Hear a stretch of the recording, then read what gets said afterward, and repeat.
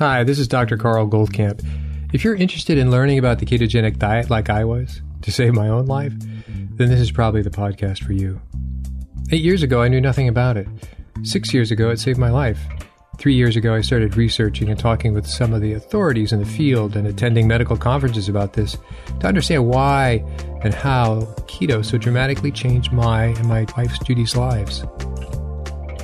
The purpose of this podcast is to share our journey of discoveries with you and understanding how keto is so effective in improving so many different conditions, from obesity, epilepsy, diabetes, infertility, MS, Alzheimer's, heart disease, to name a few. So take a step away from all the hype you've probably heard and roll up your sleeves with me and join me weekly to explore this living miracle that anyone can access. We'll talk science, we'll talk food.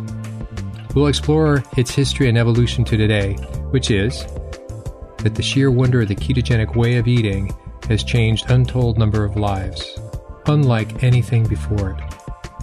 And in case I forget to mention it, please join our Facebook group, Keto Naturopath. Hi, this is Dr. Goldkamp, and welcome back to another episode of the Keto Naturopath. Today, we're going to talk about an entirely different subject, but as you know, all subjects tend to overlap, so what you learned from the previous 3 or 4 podcasts should help you understand this one. So this is going to be about seasonal affective disorder, why some people get it, what to do about it. You can go pretty deep. This is a rabbit hole of a topic, but I'm not going to go down that deep. And in part, the reason I'm going over this is because I've been, in the past, severely affected by this. And I'll tell you what I did, and I'll tell you what I learned about those who have a predisposition that are very much affected by this. Okay, so first of all, what is it? Well, wherever you are in the northern or southern latitudes, it's in your winter, obviously. It's a seasonal, or really refers to winter-affected disorder. And so the first obvious thing, and it's very appropriate, so I'm going to talk about things to do and kind of it meshed in with why this is the case, okay? So you'll get what to do, why that is, go take action. So if you are part of people like me, and so my predisposition has been borne out long after I learned what to do, and now I do more beyond that, is my predisposition is genetic. So it doesn't mean that obviously my family has a predisposition for this as well, but that never really helps me understand anything. Okay, it's genetic. I mean, it doesn't, a non-answer to me. What specifically? So what specifically is that we know so far, and that I think is accurate, is the SNP, MTHFR, and that methylation intersection, as I call it. Methylation intersection. The problem with methylating throughout your body, because you have a lot of methylation reactions, so therefore you'd be undermethylated, and other people can be overmethylated as well, depending on their mutations that they have. So fast or slow could be a problem. And therein is the rabbit hole. And to sort of say, hey, to make it seem black or white, that everybody who has these polymorphisms, MTHFR, it's a polymorphism, and there's 3 or 4 others that I could name that are pretty much glued in with this. This affects neurotransmitters, this affects primarily the methylation, but the methylation is the ripple that affects a lot of other things. So there's a number of different polymorphisms of MTHFR. There's those that are more severely affected. That is, they are proteins that are made that tend to very slowly methylate. So they are the slowest methylators.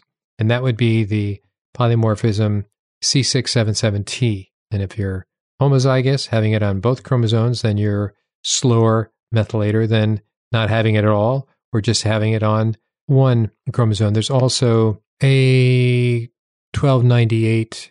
That is another mutation that is not as slow as the one I just named, the C677T, but it also is between normal, and normal is called the wild gene. So what most people have that functions normally is called the wild this, wild that, the wild gene. So it's slower than normal, but not as slow as mine.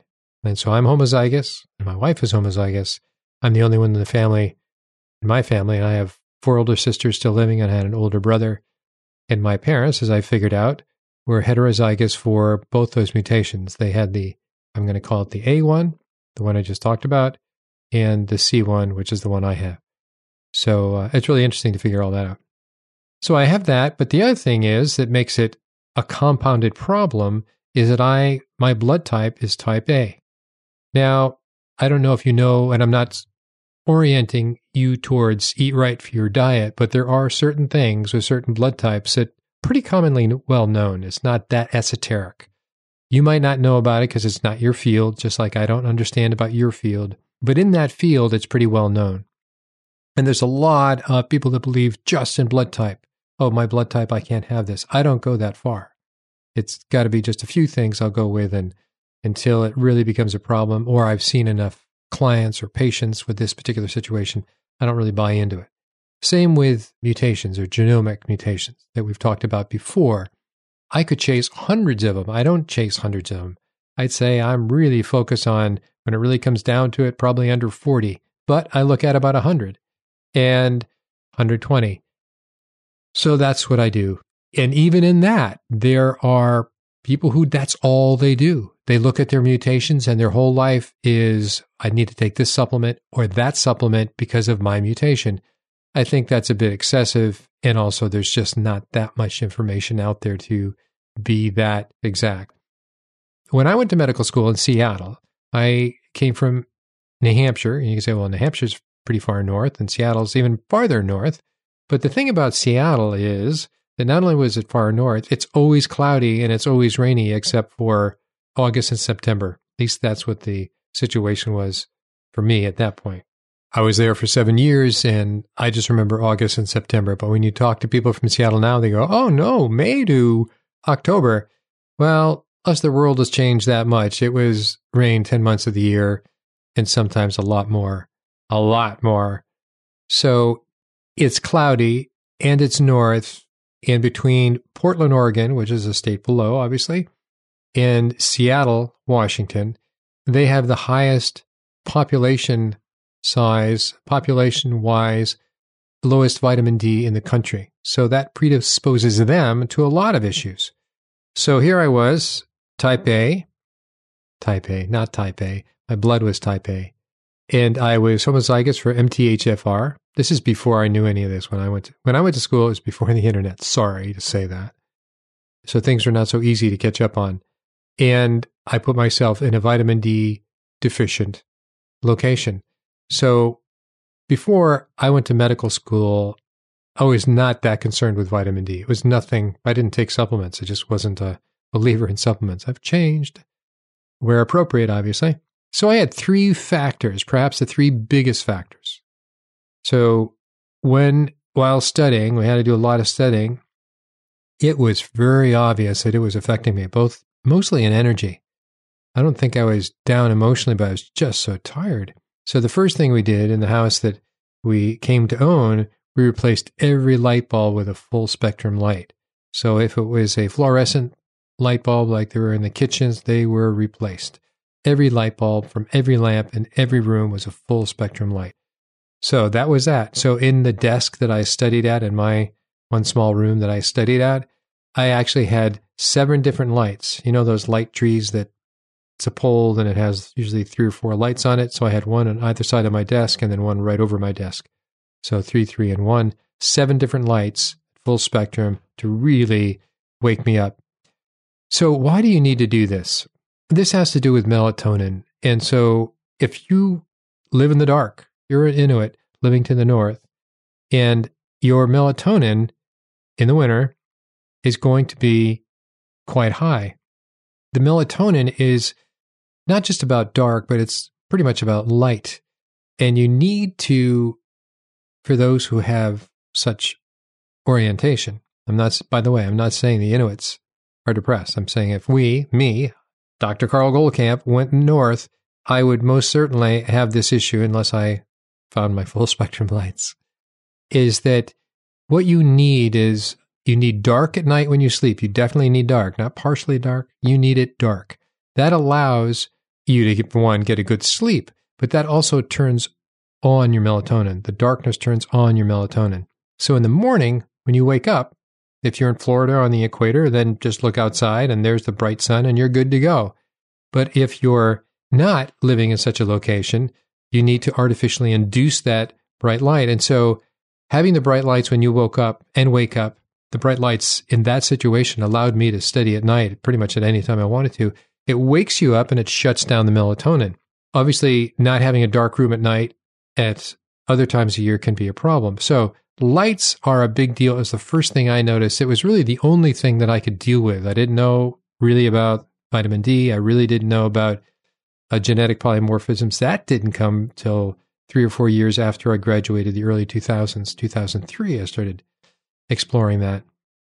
And then blood type was just starting to become an issue to be concerned about, or at least to investigate. What is your blood type and what is your diet around that and so on. So anyways, with time, the 3 biggest factors that were quite effective in helping me cope were the full spectrum lights, 100%. So you sleep in dark, but you wake up and you turn on the lights. And I'll get to the vitamin D. Obviously, you take vitamin D3/K2, take them together, and then have some magnesium separately, only because it doesn't come with magnesium, but I usually use magnesium glycinate or magnesium citrate is fine, malate, all of those are fine. Those are chelates that you will find that will help you. Those 3 go together, make vitamin D a little more synergistic. So that has a lot to do with mood. So now moving to MTHFR, first of all, you got to find out if you have it or not, and please look into that. It's not a big deal anymore. You can, download your data from 23andMe, as you've heard me speak before. Then you can find out about it. If you have any questions, ask me, but I've talked about it enough, so it's out there, and you can even go on Google and find out for yourself. Ask me if you want my recommendations. Okay, so then you find out, what does that mean? So you find out, let's say you're me, worst case. All right, so you're a slow methylator is what they say. And so you need a little boost. So what has been determined to be effective, not necessarily more effective, but effective, is getting a pre-methylated vitamin B12 and a pre-methylated folic acid. The idea being that where you're giving yourself, you're hopping over that enzyme, so to say. You're making it so it's automatically available. So the marketing has been so overdone. It's like, no, you need methylated this, you need methylated that. It's like this little answer that people who just come out of medical school, naturopathic medical school, think they have a leg up on. And actually, the data is not there. What the data is there about is that you need a greater supply of B12, and there's various forms of B12, by the way, and you need a greater supply of folate. And so by having more, you compensate for the slowness. Or you can get methylated. So I'm saying methylated isn't bad. It's just not this remarkable thing that you need to have. Most B12 now, by the way, is methylated because they don't want to be left behind. Once the word gets out, it's better. All companies switch to that thing. And that's made by Merck, by the way, but they sell it to the supplement company, so you never know that. Not that Merck is always bad. Merck is a drug company. So now you have that. So what I do take increased levels of B12, and so I take methylated B12, I take B12 adenosine, and this is just part of that's pretty common too if you look in the back of your supplement, riboflavin, which is B2, B6. Anyway, it's basically, call it more Bs, but with an emphasis on methylated folate and methylated B12. So that's how I treat, in essence, my polymorphism of MTHFR C677T. So how do I treat vitamin A? There's nothing I treat vitamin A with. Vitamin A simply means, for whatever reason, it's alleged, I have no way of knowing this externally, no external data of my own. It's alleged that vitamin A people with this particular polymorphism are slower to adapt to get over SAD, are slower to adapt to having their methylation normalize. I don't know if that's true or not. It's really just too many variables to be able to know in humans. I'm sure they can do some sort of very short experiment studies in mice. That's partially relevant. But for what it's worth, That's the key thing. So you got your vitamin D, you got your light, and let me tell you, light makes a difference. It was a great place to learn it, by the way. It was to be in Seattle with all the cloudiness, is that I could make light. And so it was my security. It was my security that I always knew I could go into a room. So right now, I have 2 lamps to my left and right next to the computer that has the ability for me to cool or brighten up not only the intensity of the light, but the wavelength of the light. So I have it on full spectrum now. I can pull it to sunset level during the late afternoon, or fireside, the radiant kind of orange auburn colors you get. And that has a purpose, by the way. You make that into the evening if you really want to help yourself set your circadian rhythm to get ready for going to bed later. Anyway, so you got that. That's a big deal. It absolutely does help. One thing that's not talked about, and this is basically a discovery since I've gotten into keto, this is the Keto Naturopath speaking, or this is the podcast that I'm talking about, is that it is very remarkable. It is very noticeable that when you drop your carbs, I'm not saying when you go into ketosis, call it nutritional ketosis, low-level ketosis, which you eventually will get to by dropping your carbs, it is an amazing additive effect. It affects transmitters, it affects inflammation, it affects, call it mental clarity. We've been over the mental clarity thing before. It's a big deal. You don't have to be high fat, but just drop the carbs and learn. We've talked about this a lot. Dropping the carbs down. We have basically no carbs now. We're primarily, I hate to say just meat eaters. We've talked to you about that. But we make our special times. Like, for instance, Judy just had a birthday a little while ago. So we made her a special carbless cake and ice cream without dairy, by the way. And it was great. But you have to make the effort to do these things if you want these kind of things. So it is a big deal. So those would be my top ones to go to. And what else I would use as a tool? You either can get something like Keto Mojo, which is the ketometer and the glucometer, and do finger pricks if you're up to that. And I've done a lot of those. But I'm kind of, I don't know about in love with, but I kind of favor the CGM from Freestyle Libre, which is, CGMs are about $1,000 a piece. But Freestyle Libre is $40 for a temporary cartridge you put on the back of your arm for 2 weeks. And to me, that's a great deal. So now, and they give you a meter. So you have this thing in the back of your arm, little cartridge, and you have this little meter, or you can use your smartphone if iPhone is over version 6. You then can get the readout of the last, I think it's 8 hours at a time. So you get to see that line. And what your objective is to make that line be as flat as possible. Flat as possible, that it's level. So it doesn't, you take out the spikes and you take out the troughs, and you're going to find that levelness that you now can be aware of on a daily basis. And you can download this onto your computer so you can get your whole week of running 24/7 if you want to, which I think is a great thing. You find out what goes on with your blood sugar at night, during the day, after exercise, after eating certain foods. But anyway, your goal, regardless of what you're doing, is to level that. And I've seen it with enough people that have gone through our program. It's easy to do. First, you sort of have to figure it out. You're saying, how has it changed before and after? And then you sort of catch on to it, and you have a reproducible method to bring down that level of your CGM, which is bringing down your blood glucose.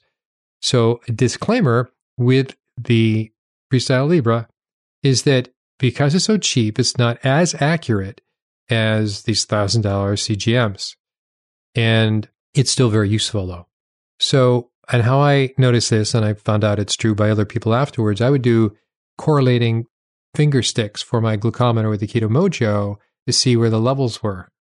And initially, the CGM, and it even says it can be off as much as 20, 30 points. And so you go, well, how can it be useful if it's off that much?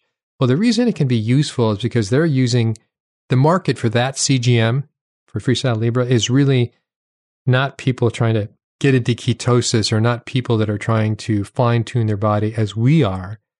It's meant for people that are severe diabetics that actually do get blood sugars way up into the 600s and down. And so 20 points off, and if you're 580 versus 600, it is an insignificant difference. Whereas 20 points, if you're at 40 and it's reading 60, well, that's a little more significant. So, but apart from that, the idea, if it's level, it's level. So the number might be off by 20, but if you use the pattern of getting it to a level, that's a big deal. That's a really big deal. So now you have blood sugar, vitamin D, find out your genomic SNPs without getting too crazy about it. And you look for, primarily it is MTHFR, but it could be MTRR and a CBS and a few others, but we'll just go with MTHFR. And you can compensate that by your methylated folate and B12 and other things I've mentioned. And the lights. And you can check your blood type. I don't know what you'd be doing for your blood type. It would just be, you would be a slower adapter. You'd still have to do the same things. So isn't that interesting? The other things I found very helpful is certainly exercise, quote unquote exercise, but exercise I find HIIT.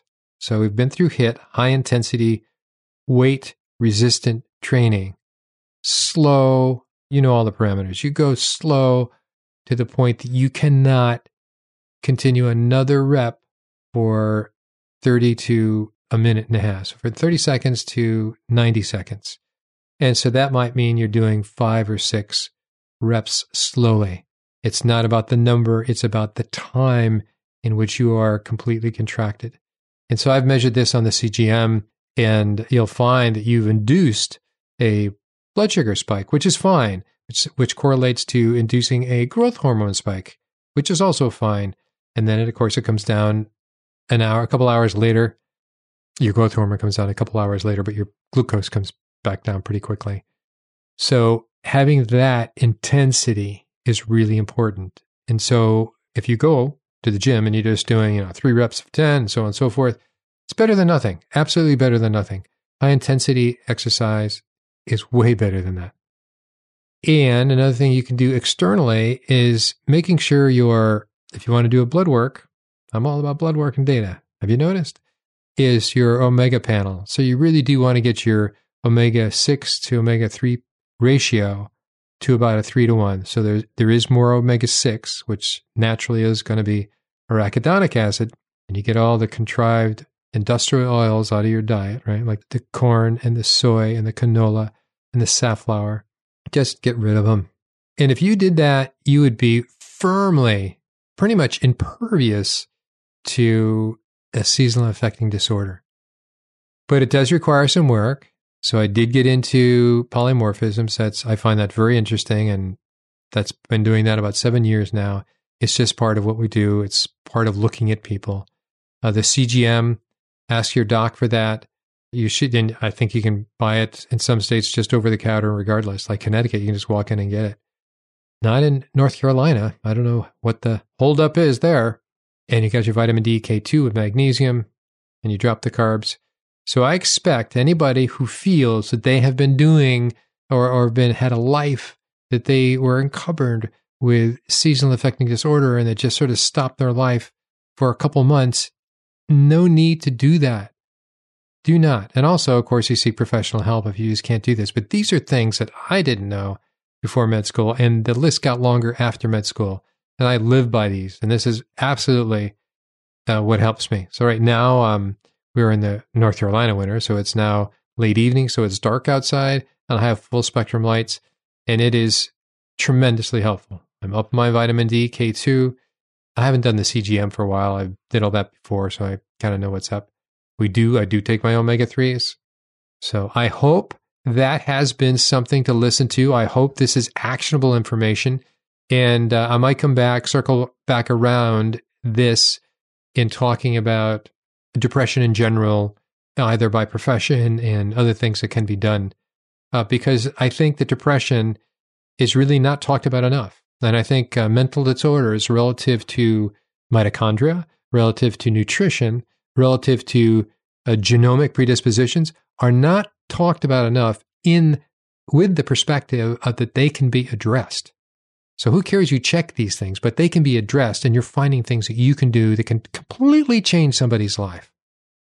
So I hope you believe that. I hope you take it to heart. And till next time, take care. Hi, this is Dr. Goldkamp. I just wanted to encourage you to send in your questions to drgoldkamp@ketonaturopath.com.